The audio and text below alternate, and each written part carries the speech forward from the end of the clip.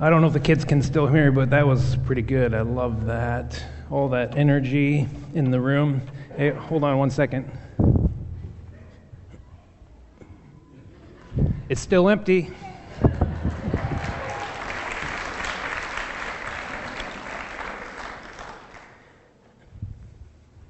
Think of a time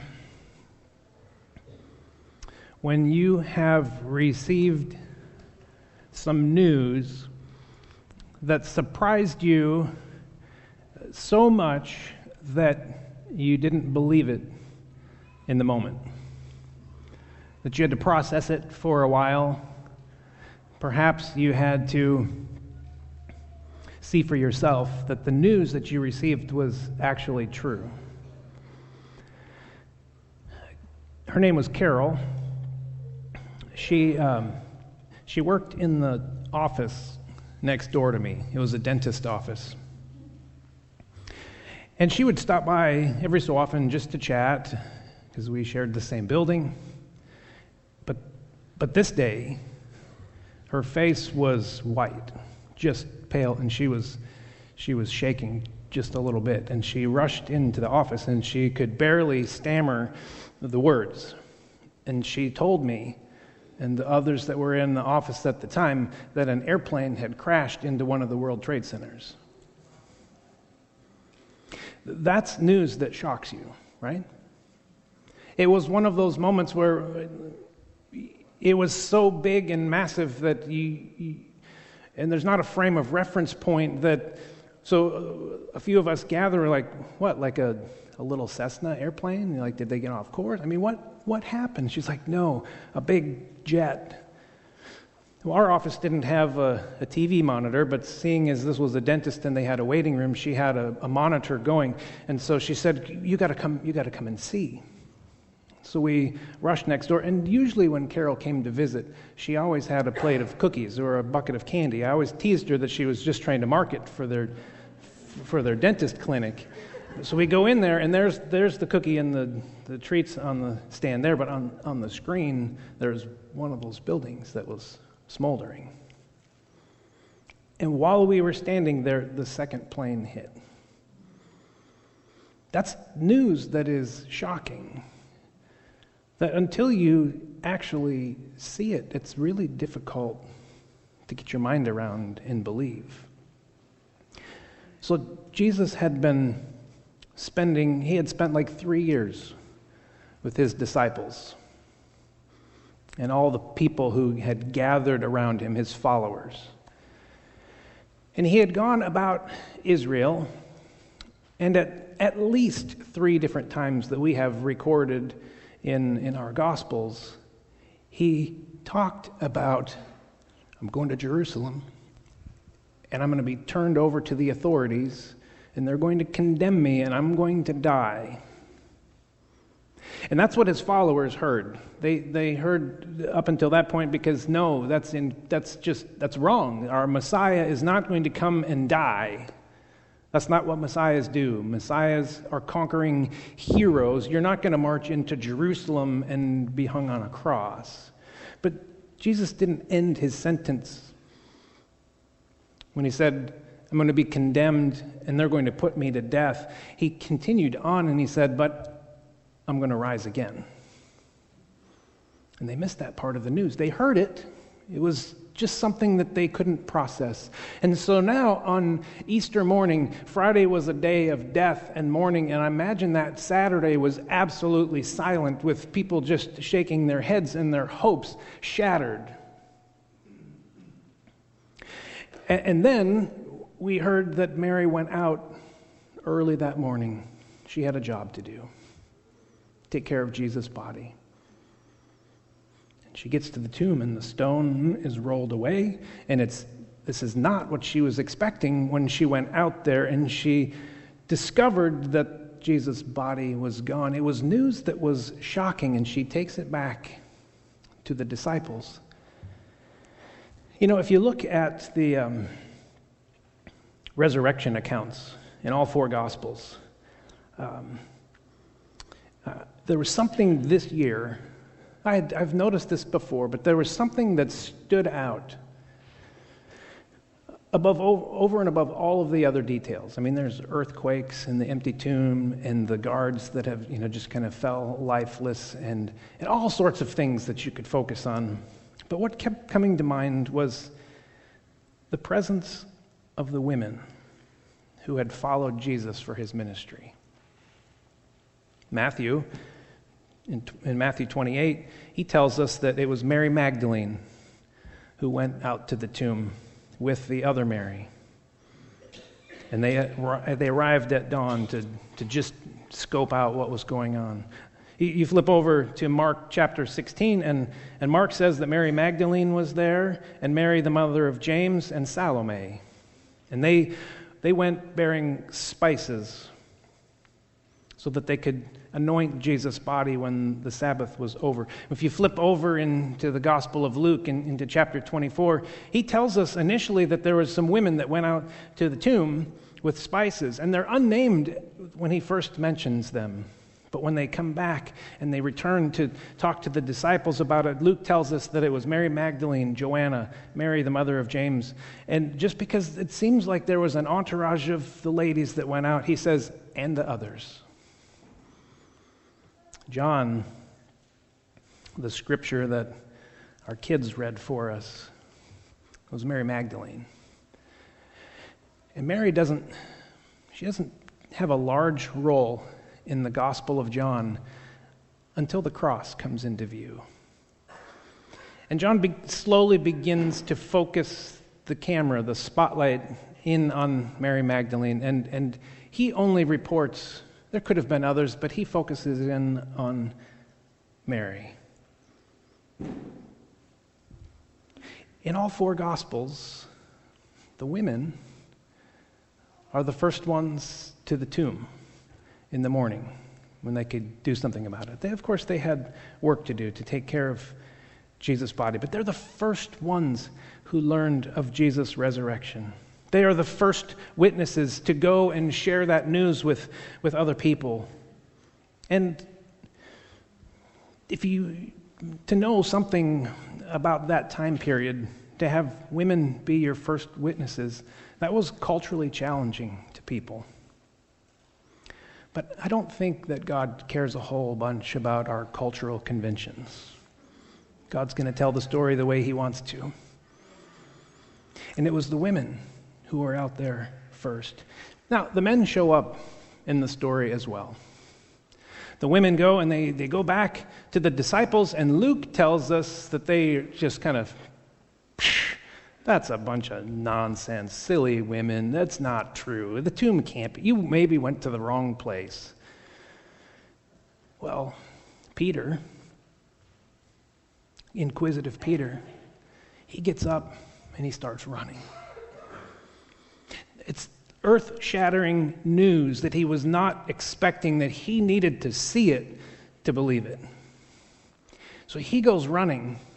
John tells us that the other disciple, the one whom Jesus loved, also started running. He's like, Peter's not going to get there first. And John, we think it's John, he's a little faster than old Peter, and so, he's running, and he gets to the tomb first, and he just stands there, and maybe he's hesitant, a little, I don't know how to proceed. The stone's gone, and I don't see anything in there. Well, Peter, we saw Peter gets there, and I'm going in.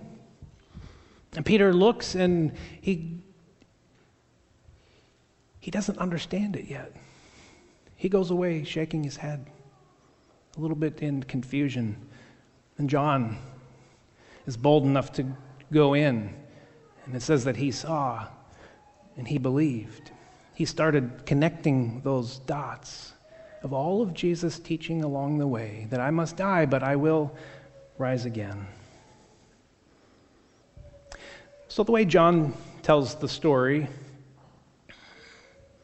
Mary goes to the tomb twice. The first time she goes, she's on her way to do a job. While it's still dark out, early wee hours of the morning, and she finds the stone is moved away and the tomb empty, and so she rushes back, and then that's the first time. And then the second time that she's there, Peter and John have come to the tomb, and I think that the crowd just kind of, hey, if they're going out there, let's go see this thing too. And the crowd eventually gets there. And then when everybody leaves, John has Mary in focus. And everything else seems to be silent. And she's left there weeping. So Mary's at the tomb twice that day. 2 times she shares the news. The first time, back in verse 2, she was a reporter. She was sharing facts. Hey, I went there, the stone was rolled away, the tomb was empty. I don't know where they put our Lord. They took him away. That's what she knows in the moment. And the second time that she goes out to the tomb, she has that encounter with Jesus. She thinks he's the gardener. Because this news is so surprising, she doesn't expect it to be Jesus. And it turns out that it was Jesus, and he says, Mary. Things start to come together in her mind. And so she rushes back to the disciples as a witness. She goes back to the disciples and shares with that group again as a preacher.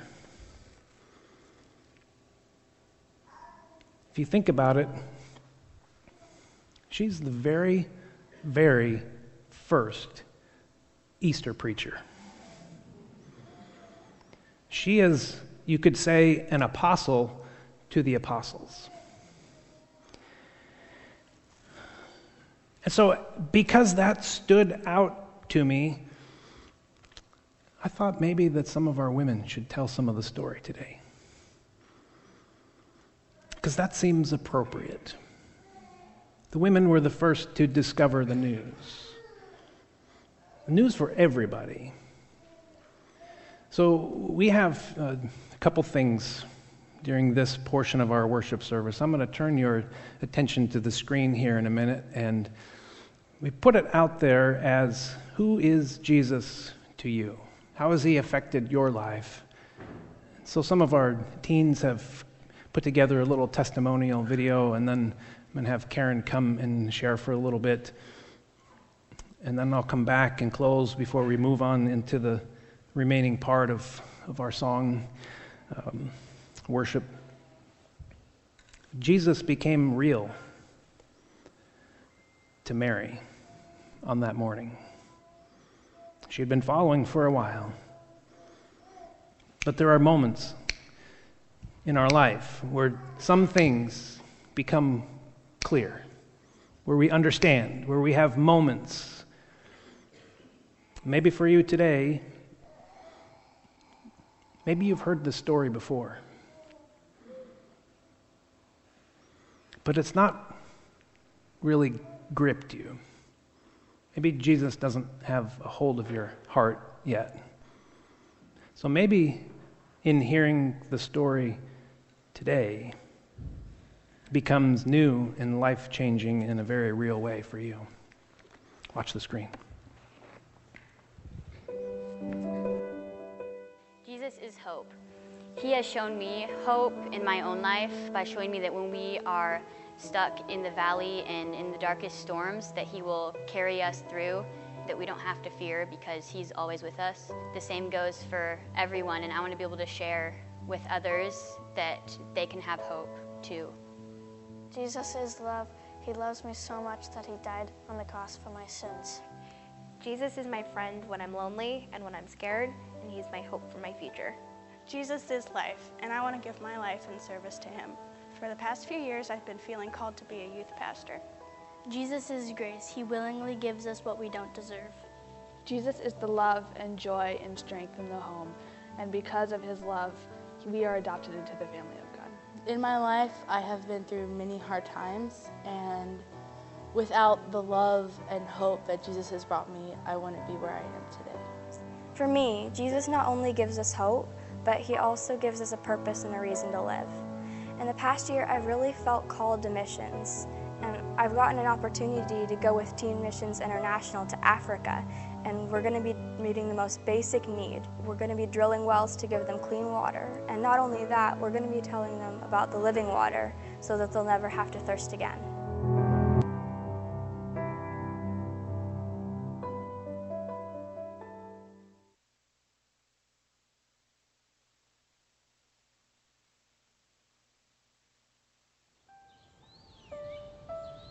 It was quiet when we approached the tomb.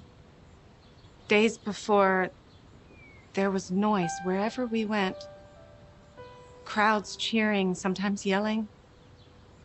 But now, in front of his tomb, just silence. I had gathered all my spices and oils intending to anoint the body. But when I got there,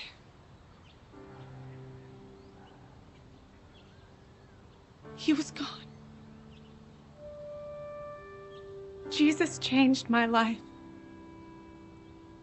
Ever since the day that I met him in Galilee, he rescued me. And I followed him ever since, all the way to his death. But there was the tomb, and it was empty. My heart broke into 1,000 pieces. I turned and there was a gardener, and I asked him if he knew where they had taken Jesus' body. But I recognized it was Jesus. It was my Lord. He taught us that his sheep would recognize his voice, and I knew him. I knew him the minute he said my name. I dropped to my knees. What else could I do but cling to him? I never wanted to let him out of my sight. But no, he had different plans for me. He wanted me to let the others know about the good news. I ran as fast as my legs would carry me, shouting like an excited child. He did it! He did it! He really did it! Yes.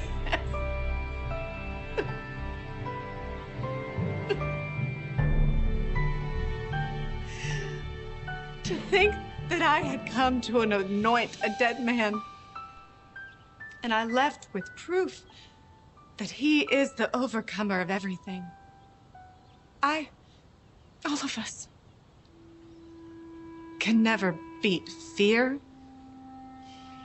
sorrow, sin, definitely not death. Death. He beat death. Who do I say that he is? I know who he is.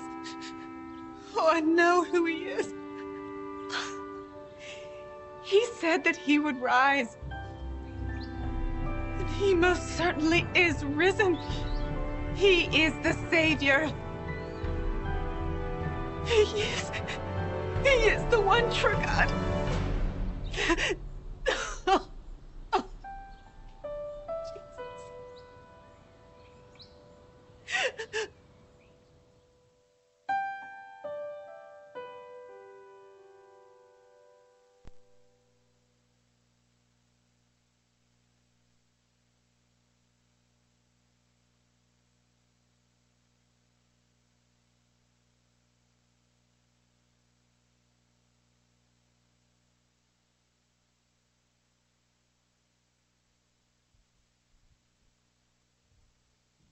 Mary. She was the perfect example of a person who has had a life-changing encounter with God. She fell at his feet and she served him because she knew that Jesus had changed her. She had felt the healing power of Jesus and the complete redemption that he provides for us. But what you saw in that film isn't who Mary always was. Let's take a look at who Mary was before Jesus. We're going to read Luke 8, 1 through 2, if you'd like to turn with me. It says, "After this, Jesus traveled about from one town and village to another, and he was proclaiming the good news of the kingdom of God. The 12 were with him, and also some women who had been cured of evil spirits and disease. One of those women we know is Mary. Now, we don't know exactly what demons meant for her life. We don't know whether it was a physical illness or ailment. If that was so, remember back in those times, a lot of times societally, they believed that illness was due to sin. And maybe not even that person's sin, but it may have been sin from generations past. So with being ill comes being a social outcast of some sort, and we don't know the depth of that in her life either. She was possessed by, you'll see in the scripture, it says 7 demons. That really spoke to me when I was preparing, because 7 we know biblically means completion, achievement. She was completely lost. She was completely possessed. She had no hope at this point in her life. Another part of the Bible that's really familiar for us with the number 7 is days of creation, right? I know what you're thinking. Technically, it was 6 days. True. But remember, 7 means completion. And on the 7th day, he had completed creation. He had achieved creation, and so he was able to rest. It's no accident to me that they described her as being completely possessed, completely lost. Now, she was also completely healed. Don't you know that our Savior, when he healed her, he didn't heal her 2. He didn't heal her 4. Jesus was a Jewish carpenter, and he was also in the restoration business. He healed her 7. Completely, because he had plans for her. Can you imagine that transformation in her life? Can you imagine how it felt to be completely healed and freed of her demons? Could she help but do anything but serve him, do you think? I know how she feels. I've been there. All of our demons look a little different, but we wear them. And I'm here to share with you this morning that if Jesus can heal Mary, 7, the good news is he died on that cross and he arose and came out of that tomb for you, 7. I want you to turn to Luke 7:36 through 50.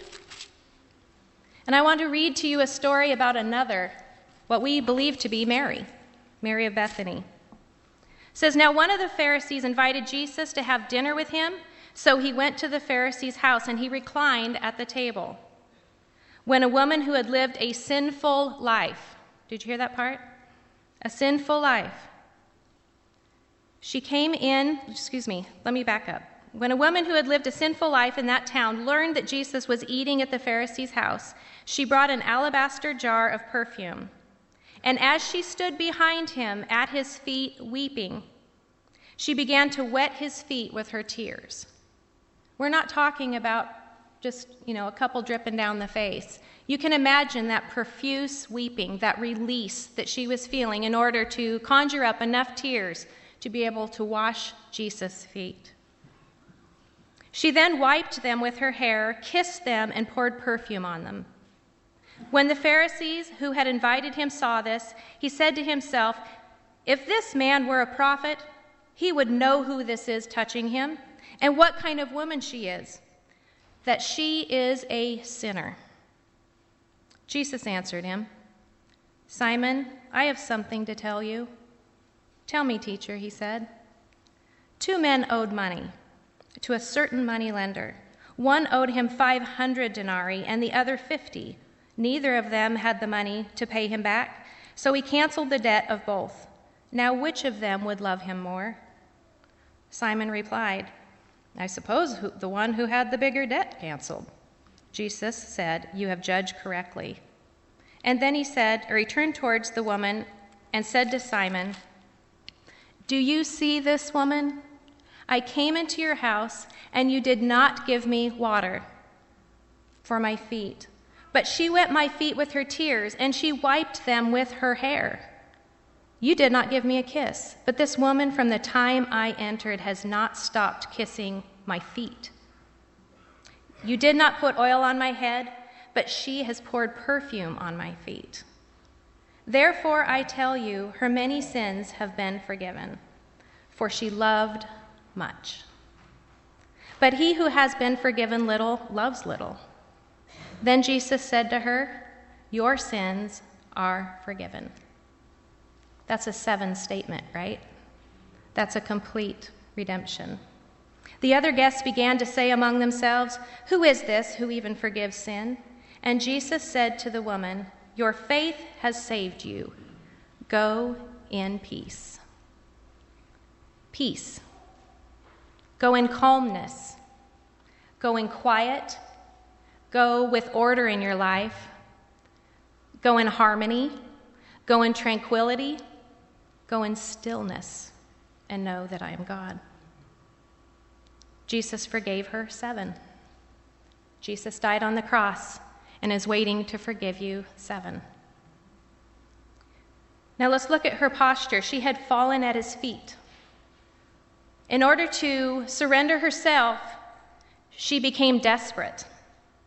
She took a risk. She humbled herself. She admitted her sins, and she cried enough tears to wash his feet. She also gave up her rainy day fund. That's kind of the picture I got in my head when I was thinking about these expensive oils that she'd probably been hoarding and saving. That was a lot of money in that jar of spikenard for her to sacrifice and to pour at his feet. She put everything that she had on the line. Can you imagine her transformation? Can you imagine the alleviation of her guilt? I can. What did she have to believe about Jesus? Well, she had to have had full faith in him to approach him, correct? She wasn't hindered in that moment by what anybody else thought about her. That Pharisee was there. That Pharisee knew who she was. Sometimes in our life we have Pharisees that know who we are and that know our past. That's what I like to lovingly call as my border patrol. They try to keep you where you were. We need to break the chains.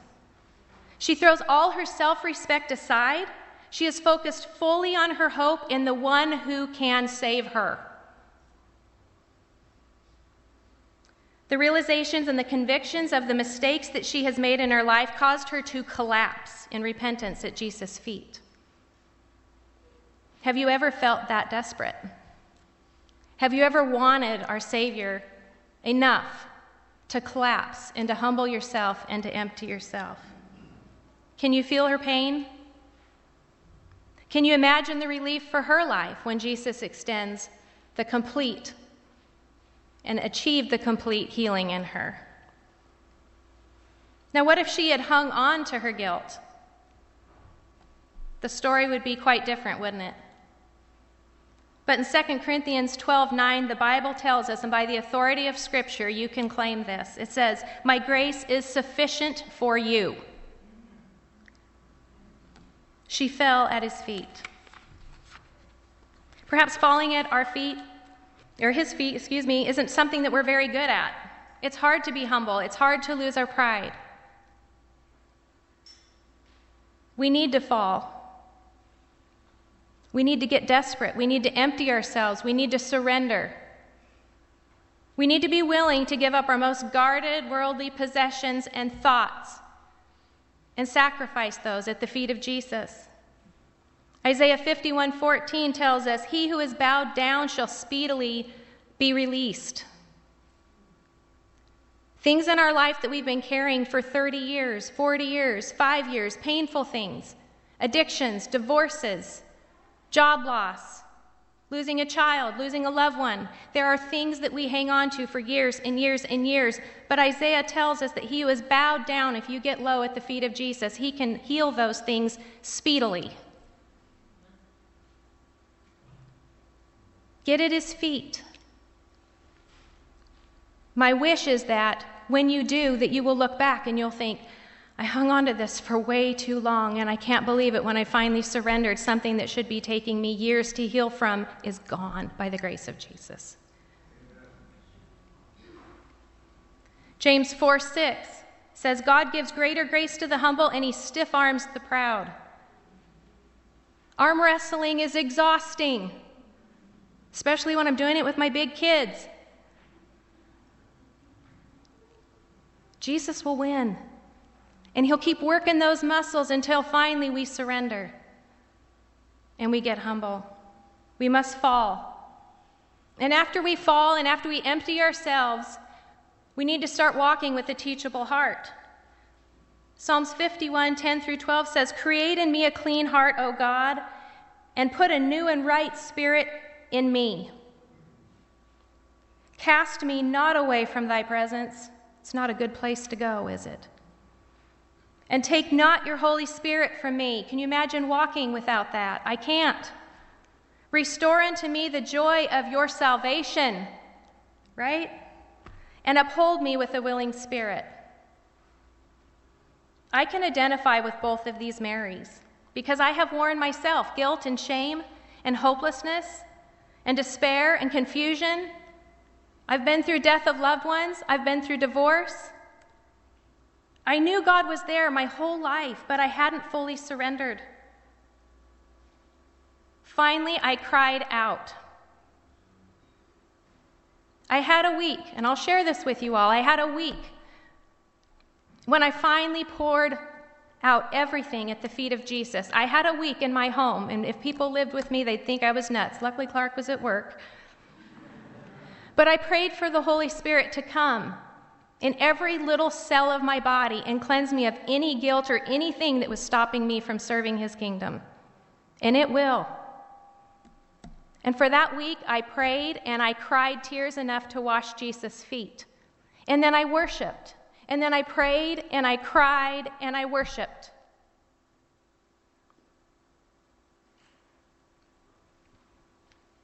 Before Jesus, I was consumed by my past.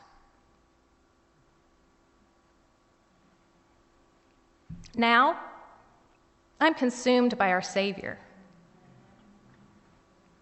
There is nothing too big for Jesus to pull a 7 on you. There is nothing that you walked in this room with that will surprise our God. I would challenge you to fall at his feet, to empty of yourself, to cry out to him, to allow him to do that restoration in you. It's a ride. Who do I say that he is? He's our hope. He is risen. He is our Redeemer. He is our friend. He is our source of power. He is love. And he is my Savior, Jesus. Thanks for letting me share my story.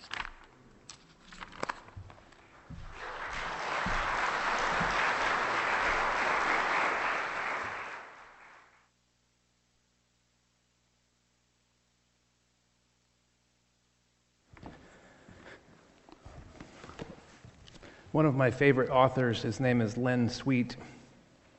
He made up a word, and I like making up words once in a while. He joined the word narrative or story and the word metaphor. And so he often thinks in what he calls narraphors. A metaphor usually is a word picture that most metaphors break down over time. But a narraphor is a metaphor that lengthens out into something longer, to a narrative, into a story. And if you think about the Bible in terms of narraphors, there are many. And one of the most powerful ones is is the battle that happens between darkness and light. A people who had found themselves walking in darkness have seen a great light. The Bible uses all sorts of word pictures to describe what darkness means. Of course, there is confusion, chaos, people stumbling around in the dark, lost, ignorance, sin, all of these things. We've been hearing about what it means to kind of stumble around in the darkness on our own. We don't maybe always know where we're going.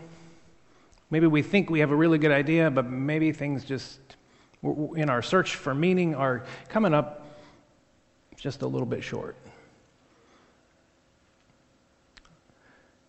We attempt to do things in our own power, our own strength, hang on to our pride, and I can just do this on my own. And time and again, I think we'd have to admit that we come up empty. We come up short. We have a series of places that we call rock bottom. And maybe we rise up from rock bottom every so often, but because we're often people who stumble around in the dark, we find ourselves back there. And it's because we struggle and we want to hang on to the darkness. We want to hang on to deciding everything on our own. We don't think that we need somebody who we would call a savior because I can pull it together myself. I'm strong enough. But we find ourselves in the darkness. And I talk to a lot of people who report their struggles, relational, school, finances, debt, confusion, loneliness, emptiness. There's a long list of things. And all of those I would classify as places of darkness for us. And sometimes that darkness can just be flat out oppressive and suffocating. It's overwhelming. Our hopes, our plans, our dreams sometimes hang in the balance between life and death, between the darkness and the other side of the metaphor is the light. And when you go through these times of darkness, many people cry out, "Where is God in all this?" If God is love, why am I experiencing all of this? But I want to tell you the good news is that our discovery of the risen Jesus always begins in the dark. We have to go through dark places to recognize that on our own we've got nothing. There's no way that we can earn our salvation. There's no way that we can get to God without going through Jesus first. And we have to come to that moment. So what's your story? Are you worn out? Are you tired? Do you feel like you're losing the struggle? Do you feel like you're stumbling around in the living room in the middle of the night after you've switched around all your furniture? And you run into things? Are you searching for meaning in life and coming up short? I guess the question that we would want to put in front of you today is, would you consider Jesus? Would you consider him? The good news of Easter is that you do not have to stay in the dark.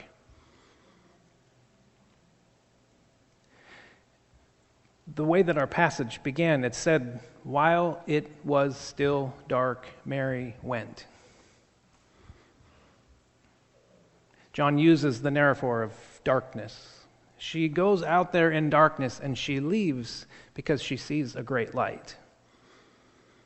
And the human story, the human condition is that we're lost in our sin, but that God loves us so much that he was willing to send Jesus to die on that cross to forgive us our sins, to show us the way, to show us the path into the light of his love. And so we tell this Easter story over and over and over and over again, week in and week out. And yes, on Easter there's a special emphasis on it. But it's the Christian story. Without the resurrection, we got nothing.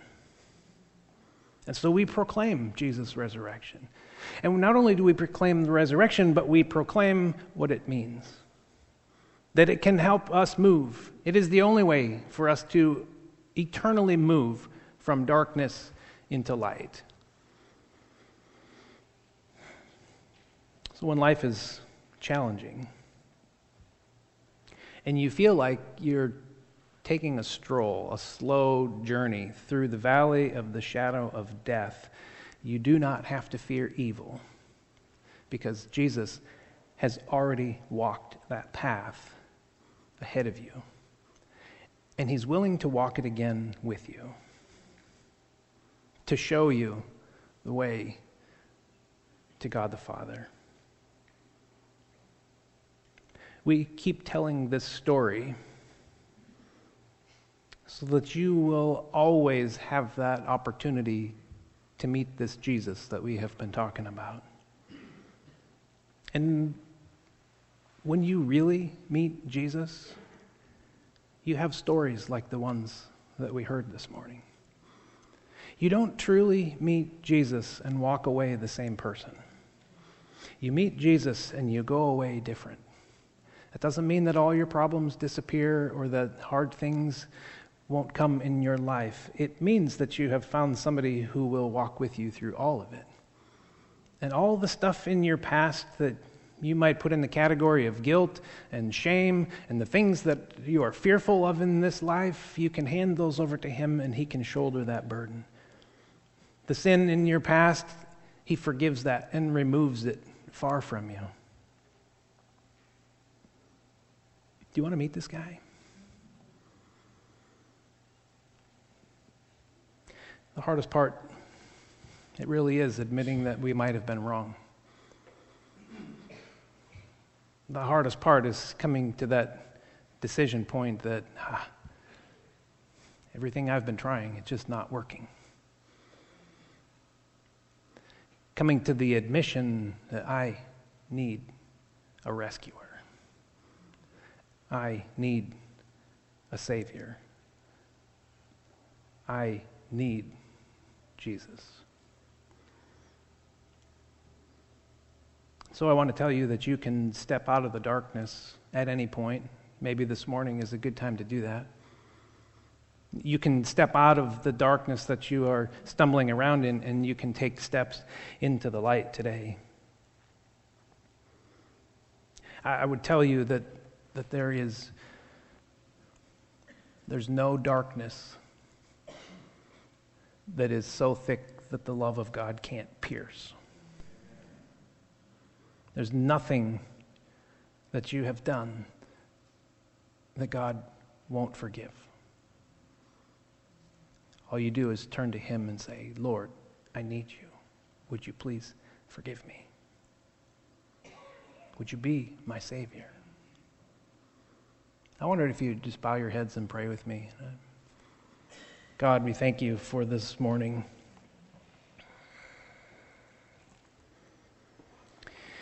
And we thank you for the challenge of your word. And we thank you most importantly today for what you have come to do for us, what you did. You gave up your heavenly rights and privileges, and you came down here to walk the life of a human being, to show us the right way to live. And in our sin, we rejected you, we pushed you away, kept you at arm's length. So much so that we ended up nailing you to that cross. And killing you.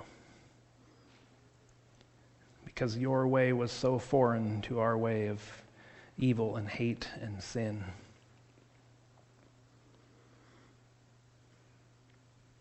But that wasn't the last word. It wasn't the last word. Everything that you had come to share and to teach and to proclaim happened. And on that first Easter morning, you rose from the dead, conquering the darkness once for all, conquering death, conquering sin. That there is no longer a sting to death when we are in Christ.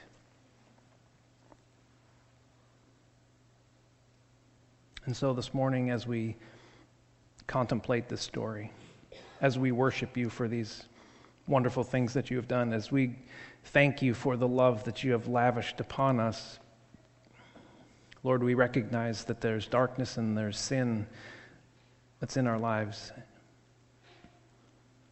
And I just wonder if you would confess that to Jesus today. I wonder if today would be the moment where you take steps into the light by asking Jesus to be your Savior, to be your Lord. God, would you please forgive me and show me what it means to walk in the path of your light. Thank you for this wonderful time of celebration today, Lord. In Jesus' name we pray. Amen. Worship team's going to come back, and we're going to close with some musical worship, some energetic songs, some worshipful songs. The thing that strikes me, the women were the first ones to go out to the tomb, right? So they were the first Easter preachers. But every single person who calls on the name of Jesus and is saved leaves as an Easter preacher. So that means that all of you who have called on the name of Jesus are Easter preachers. And when you leave this place today, you are affirmed and blessed to go and share the story of Christ's resurrection with anyone that you would come in contact with. Let's stand together as we sing.